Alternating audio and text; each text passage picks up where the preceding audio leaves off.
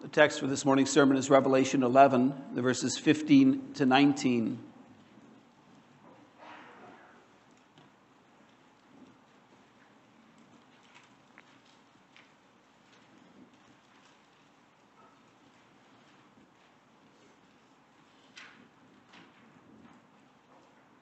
Then the seventh angel blew his trumpet, and there were loud voices in heaven saying, "The kingdom of the world has become the kingdom of our Lord and of his Christ, and he shall reign forever and ever."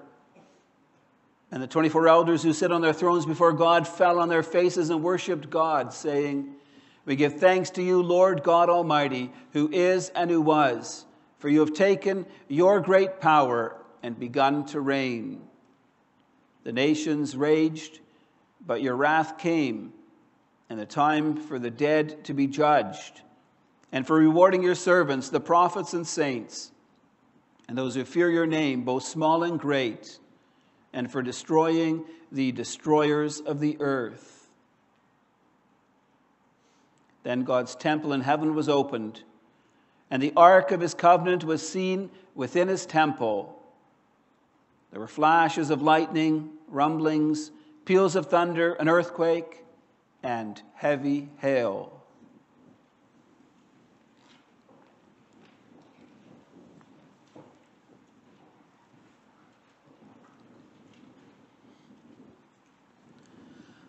Beloved congregation of our Lord Jesus Christ, we are currently living in what the Bible calls the last days, the time between Christ's ascension and his return. In 2 Timothy 3, the Apostle Paul writes, "But understand this, that in the last days there will come times of difficulty. For people will be lovers of self, lovers of money, proud, arrogant, abusive, disobedient to their parents, ungrateful, unholy, heartless, unappeasable, slanderous, without self-control, brutal, not loving good, treacherous, reckless, swollen with conceit, lovers of pleasure rather than lovers of God, having the appearance of godliness, but denying its power." As Christians, we will face increasing difficulty in this world. The world will not understand us because we have a completely different perspective on life than it does. The result is that as church, as people of God, we will face increasing ridicule, oppression, and persecution. Last week we saw that the church is to be a witnessing church, sharing God's grace in Jesus Christ with those living in darkness. Yet the church will also be a suffering church, because many will reject our testimony and hate us for it. In our sermon series on Revelation, we are coming to the end of the trumpet blasts. We've considered the first 6 blasts, which signaled God's wrath and judgment on the world and its sins. Today we come to the 7th trumpet blast. Just like with the 7th seal, it signifies the end of time, when God's kingdom will come in all its fullness. Ultimately, God will be victorious over all his enemies. Jesus will reign over this world and all those who are in it. He will judge the living and the dead. Wrath and condemnation will fall on the ungodly and on the unrepentant, while God's chosen ones will be gathered into his kingdom and receive their reward. Thus we see how our text gives us a perspective as we live out our lives in this fallen and broken world. At times we may despair, seeing the progression of evil in this world and how attempts to hold this in check appear futile. At times, the ungodly forces against the church may be strong. It may seem like the church is being wiped out. Yet our text teaches us there's more going on than meets the eye. Christ has won the victory over Satan by dying on the cross to pay for our sins, by rising again to grant us new life in him. He is king on the throne in heaven. He continues to gather and defend and preserve his church. He's working towards the final day when his victory will be made evident to all. I preach you the word of God under the following theme. With the seventh trumpet blast, God reveals the coming of Christ's kingdom at the end of time. The seventh trumpet blast announces Christ's victory, the nation's judgment, and the church's reward. In John's vision, he sees the seventh angel blowing his trumpet. The result is that we hear different voices in heaven. There were loud voices in heaven saying, the kingdom of the world has become the kingdom of our Lord and of his Christ. The 24 elders worshiped God, saying, we give thanks to you, Lord God Almighty, who is and who was, for you have taken your great power and begun to reign. They continued saying, the nations raged, but your wrath has come. Beloved, I want you to note the use of the tenses of the verbs in these verses. They're all in the past tense. The kingdom of the world has become the kingdom of our Lord. You have taken your great power and begun to reign. The nations raged, but your wrath came. Why is the past tense used when none of these things have happened yet? The tense of the verbs used here is often described as the prophetic perfect. The events are described as being fulfilled because it is absolutely certain that they will happen. Christ has already won the victory over Satan by his death and resurrection. Christ is already ruling over all things from the throne in heaven. Yes, Satan still has power on the earth today, but his ultimate defeat is certain. That's why John hears voices describing the last days. The last day in the past tense. For the day of the Lord will come. The things foretold will happen. What does the seventh trumpet blast signify? It clearly signifies the end of the age. John heard voices in heaven saying, the kingdom of the world has become the kingdom of our Lord and of his Christ, and he shall reign forever and ever. The Bible is clear that right now the world is under Satan's dominion. Jesus spoke of Satan as the prince of this world. John writes in 1 John 5 verse 19, we know that this whole world is under the control of the evil one. The thing we need to understand is that Satan is the prince of this age. He's the ruler over this dark world. Yet our text speaks about the day when Jesus comes back to earth again. It speaks of the day when he returns on the clouds of heaven. Paul writes about that day in 1 Thessalonians 4 verse 16 saying, for the Lord himself will descend from heaven with a cry of command, with the voice of an archangel, and with the sound of the trumpet of God. On that day, the kingdom of the world will become the kingdom of the Lord and of his Christ. God and his Son, Jesus Christ, will reign over this world and all who are in it. Satan will be completely vanquished. He and all God's enemies will be banished to hell. Now, beloved, we need to remember that much of what is written in Revelation finds precedent in the Old Testament. So we ask the question, where in the Old Testament do we read about a seventh trumpet blast that results in the Lord being victorious and vanquishing his enemies? There's a close parallel to Joshua 6, which we read together. What is striking is that both Joshua 6 and our text make reference to the presence of the ark. Central to the procession that marched around Jericho was the ark of the Lord. In our text, with the seventh trumpet blast, God's temple in heaven was opened, and the ark of his covenant was seen within the temple. So what was the ark of the Lord? And how did this function in the Old Testament? In Exodus 25, the Lord gave Moses instructions for the building of the ark.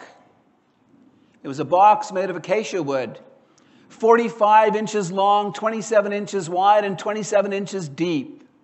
Inside and out, it was overlaid with pure gold. The covering over the ark was a slab of pure gold that fitted perfectly over it.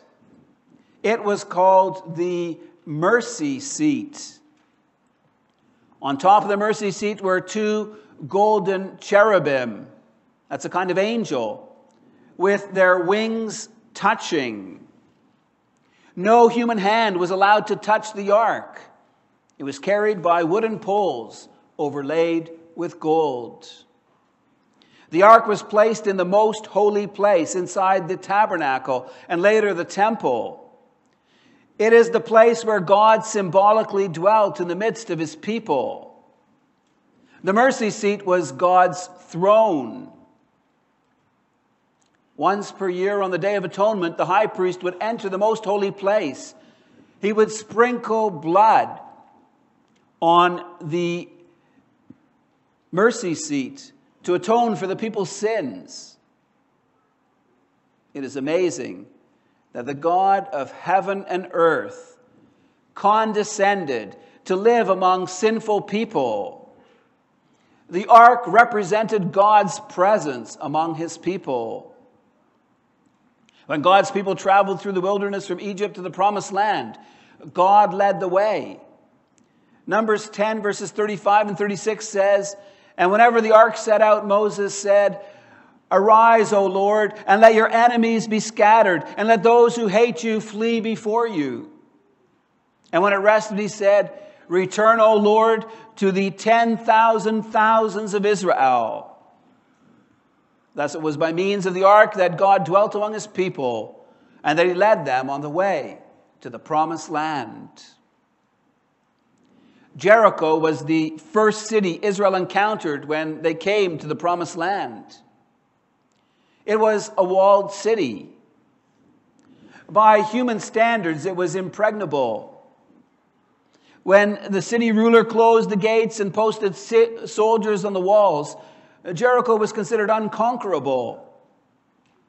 How was an attacking army to fight against soldiers protected by thick walls who had the advantage of being able to shoot down arrows on anyone who got close? Yet God led Israel in conquering this city. God showed them his absolute power and majesty in the manner in which he fought for his people. By means of the ark, God showed his people how he would lead them in conquering the 7 Canaanite nations living there.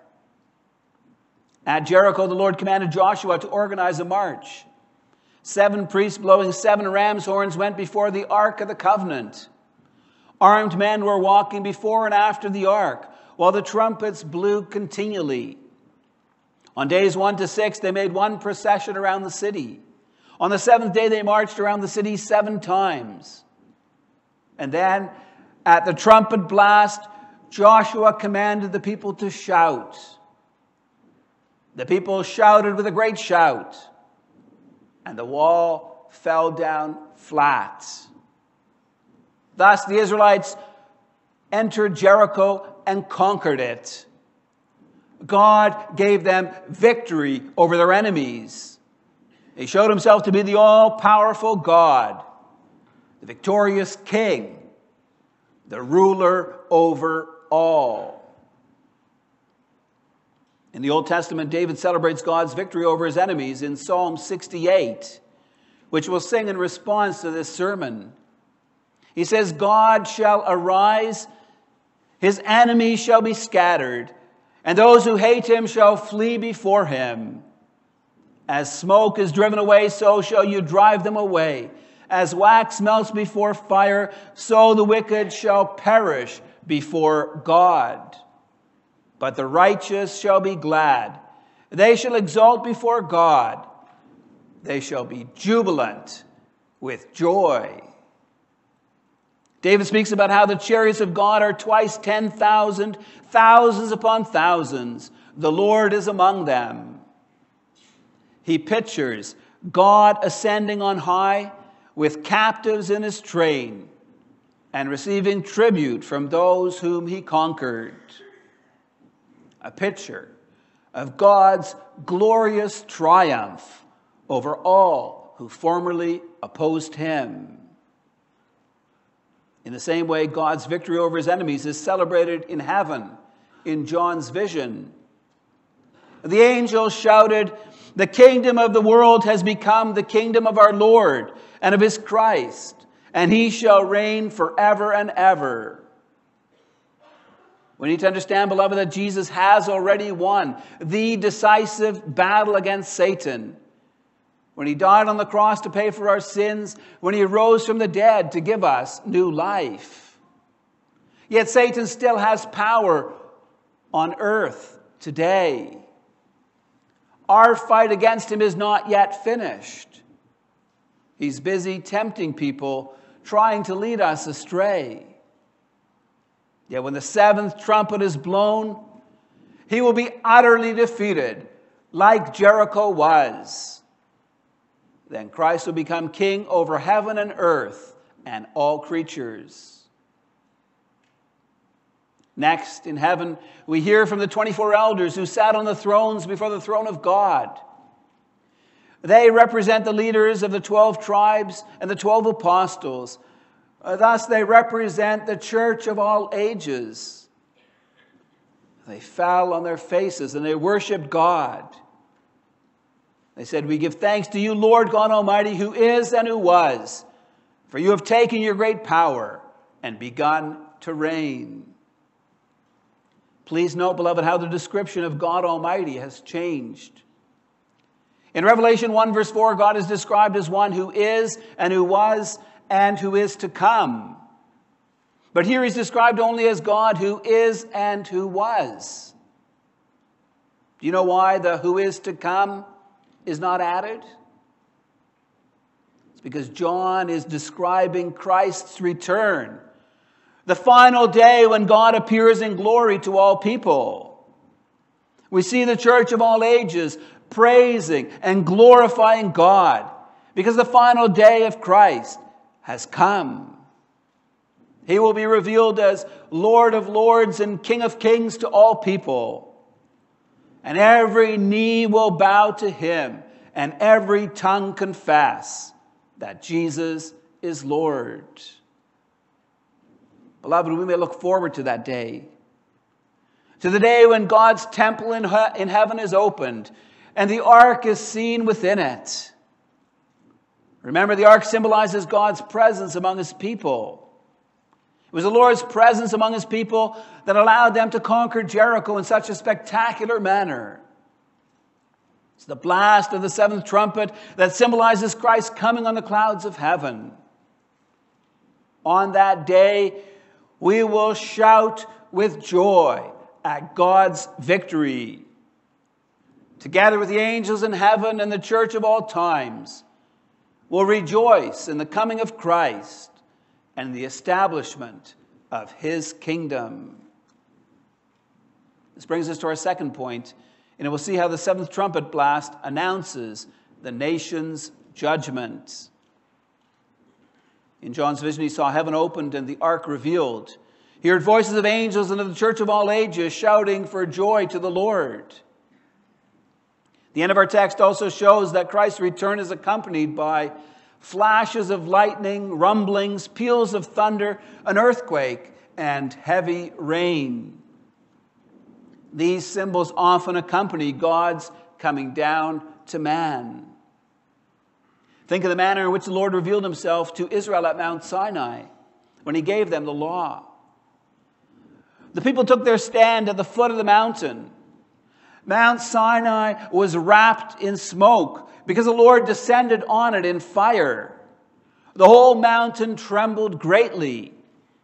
As the sound of the trumpet grew louder and louder, Moses spoke, and God answered him in thunder. The Lord himself spoke the words of his covenant to his people. Exodus 20 verse 18 summarizes how Israel experienced this. Now when all the people saw the thunder and the flashes of lightning and the sound of the trumpet and the mountain smoking, the people were afraid and trembled. They were awed by the Lord's majesty and greatness. At various points in Revelation, we hear about the Lord sending forth flashes of lightning, peals of thunder, earthquakes, and hailstones. Just like at Mount Sinai, these are symbols of God's coming and appearing to man. In these natural phenomena, we see God displaying his majesty and splendor. Yet lightning and thunder and earthquakes and hailstones are also intended to show forth God's judgment on all who oppose him. If they do not repent and believe in Jesus Christ, they will come under God's fierce wrath. Our text makes this explicit in verse 18. It speaks of how the nations raged, but how God's wrath came. We know from Psalm 2 about how the nations rage and the peoples plot against God. It speaks about how the kings of the earth take their stand and how the rulers take counsel together against the Lord and against his anointed one. Ungodly people are not willing to submit themselves under God's righteous rule. They want to live life their own way, to promote their own ungodly agendas. Yet Psalm 2 goes on to show how God laughs at them, how he holds them in derision. For the powerful rulers of this world are ultimately powerless before God and his anointed king. Psalm 2 speaks prophetically about how God would cause his Son to sit on the throne at his right hand, how he would rule them with a rod of iron and crush those who refuse to submit like a clay pot. Think for a moment about the people living in Jericho while Israel was gathered on the other side of the Jordan River. They had heard about the great God of Israel. Rahab made it clear to the spies they knew of God's mighty acts against Egypt and how he led Israel through the midst of the Red Sea. They were aware of how Israel, by God's power, had defeated Sihon and Og, the kings of the Amorites. While their hearts were filled with fear because of the Lord, they refused to repent of their evil deeds and to submit to him. Thus God put them under the ban of destruction. When Jericho was conquered, all its inhabitants, except for Rahab and her family, were killed. Our text makes clear that in the same way, the ungodly and unrepentant will come under God's condemnation. It speaks about God destroying the destroyers of the earth. The destroyers of the earth is a reference to all those who oppressed and persecuted God's people. Please remember that in the first part of Revelation 11, we saw how the witnessing church suffered greatly, how it was even put to death for their testimony of the gospel. Please remember the prayers of the souls under the altar, crying out, "O sovereign Lord, holy and true, how long before you will judge and avenge our blood on those who dwell on the earth?" On the final day, when Christ returns, he will answer those prayers. The final day will not be a good day for those who refuse to submit themselves to God, for those who oppressed and persecuted his people. In 2 Thessalonians 1, Paul encourages God's people to remain steadfast in the faith, in the persecutions and afflictions they were enduring. He speaks about the righteous judgment of God and how God considers it just to repay with afflictions those who afflicted them. Paul speaks of the time when the Lord Jesus is revealed from heaven with his mighty angels in flaming fire. Paul says God will inflict vengeance on those who do not know God and on those who do not obey the gospel of our Lord Jesus. They will suffer the punishment of eternal destruction away from the presence of the Lord and from the glory of his might. The end of the ungodly and unrepentant will be terrible. They will suffer eternal condemnation. This brings us to our final point, how the seventh trumpet blast announces the church's reward. In his vision, John not only saw God's condemnation of the wicked, our text also speaks about how God will reward his servants, the prophets and saints, and those who feared his name, both small and great. The first question we need to ask here is, who is it that God will reward? Some commentators make a distinction between two different groups of people, between the prophets and other believers called saints, those fearing your name, both small and great. This seems to be a rather arbitrary distinction. Earlier in Revelation 11, John saw a vision of the two witnesses who would prophesy for 1,260 days. Last time we concluded that these two witnesses represented the church fulfilling its witnessing task. As Christian believers, we are all prophets, priests, and kings. Thus we see that the Church of Jesus Christ is called by different names in our text. We're identified as prophets, as those who confess Christ's name. We're identified as saints, as holy ones set apart for God's service. We're called those who fear God's name. The reference that this includes both small and great comes from Psalm 115. There it speaks about how the Lord will bless those who fear him, both small and great. God doesn't make the same kind of distinctions that we make. He doesn't measure by the standards we often use. He promises his blessings, his rewards on all who fear him. It's instructive that in our text, God's blessings are identified as rewards. When you have a job, you earn payment for the work that you do.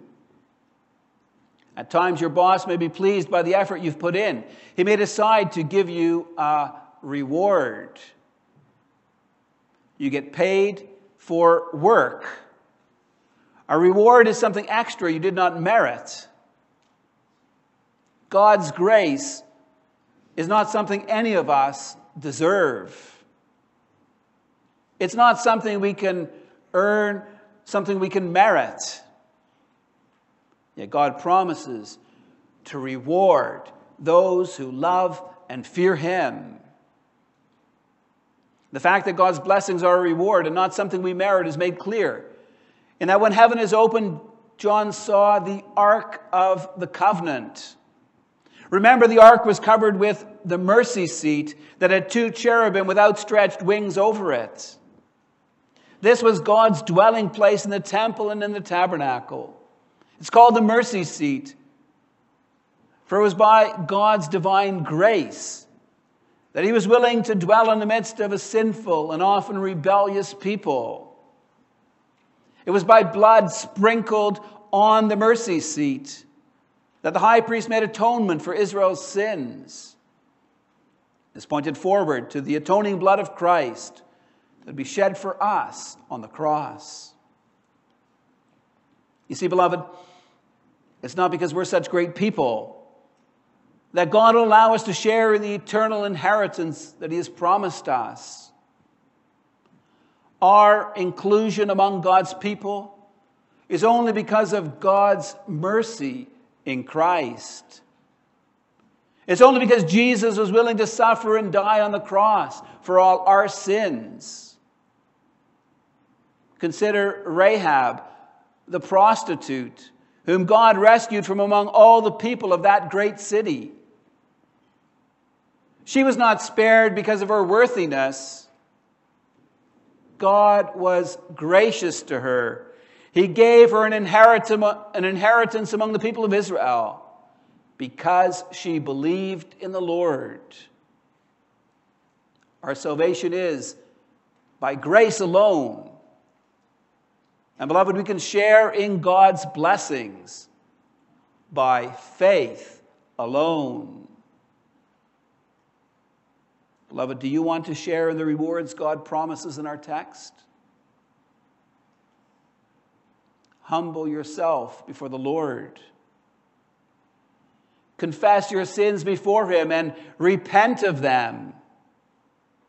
Do not be wise in your own eyes or walk in the paths of your own choosing. Jesus Christ is King. Submit to His lordship. Obey His commands. Be a living member of Christ's church. Confess Christ in all that you say and do. Even if you have to suffer ridicule or oppression or persecution for Christ's sake. We're living in the last days. Increasingly, we will face opposition from the people of this world. They will be lovers of self, lovers of money, lovers of pleasure, rather than lovers of God. If we join in their walk of life, they'll approve of us. But if we don't, they'll be out to get us. Yet God calls us to be faithful in word and deed. Our text provides us with so much comfort and assurance. On the final day, Christ will establish His kingdom in heaven and on earth. If we persevere in our commitment to Christ, our faith will be vindicated on the final day. Christ will acknowledge us before His Father. He will make the innocence of His people known to all men. All the wrongs of this earth will be made right. God will reward us. He will wipe away every tear from our eyes. He will cause us to possess such glory as the heart of man could never imagine. He will dwell among us, and He will be our God. He will allow us to reign with Him eternally over all creatures.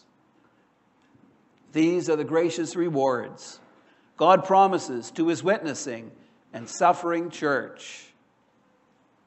May God grant us His grace and Spirit so that each one of us here today may share in His blessings on the final day. Amen.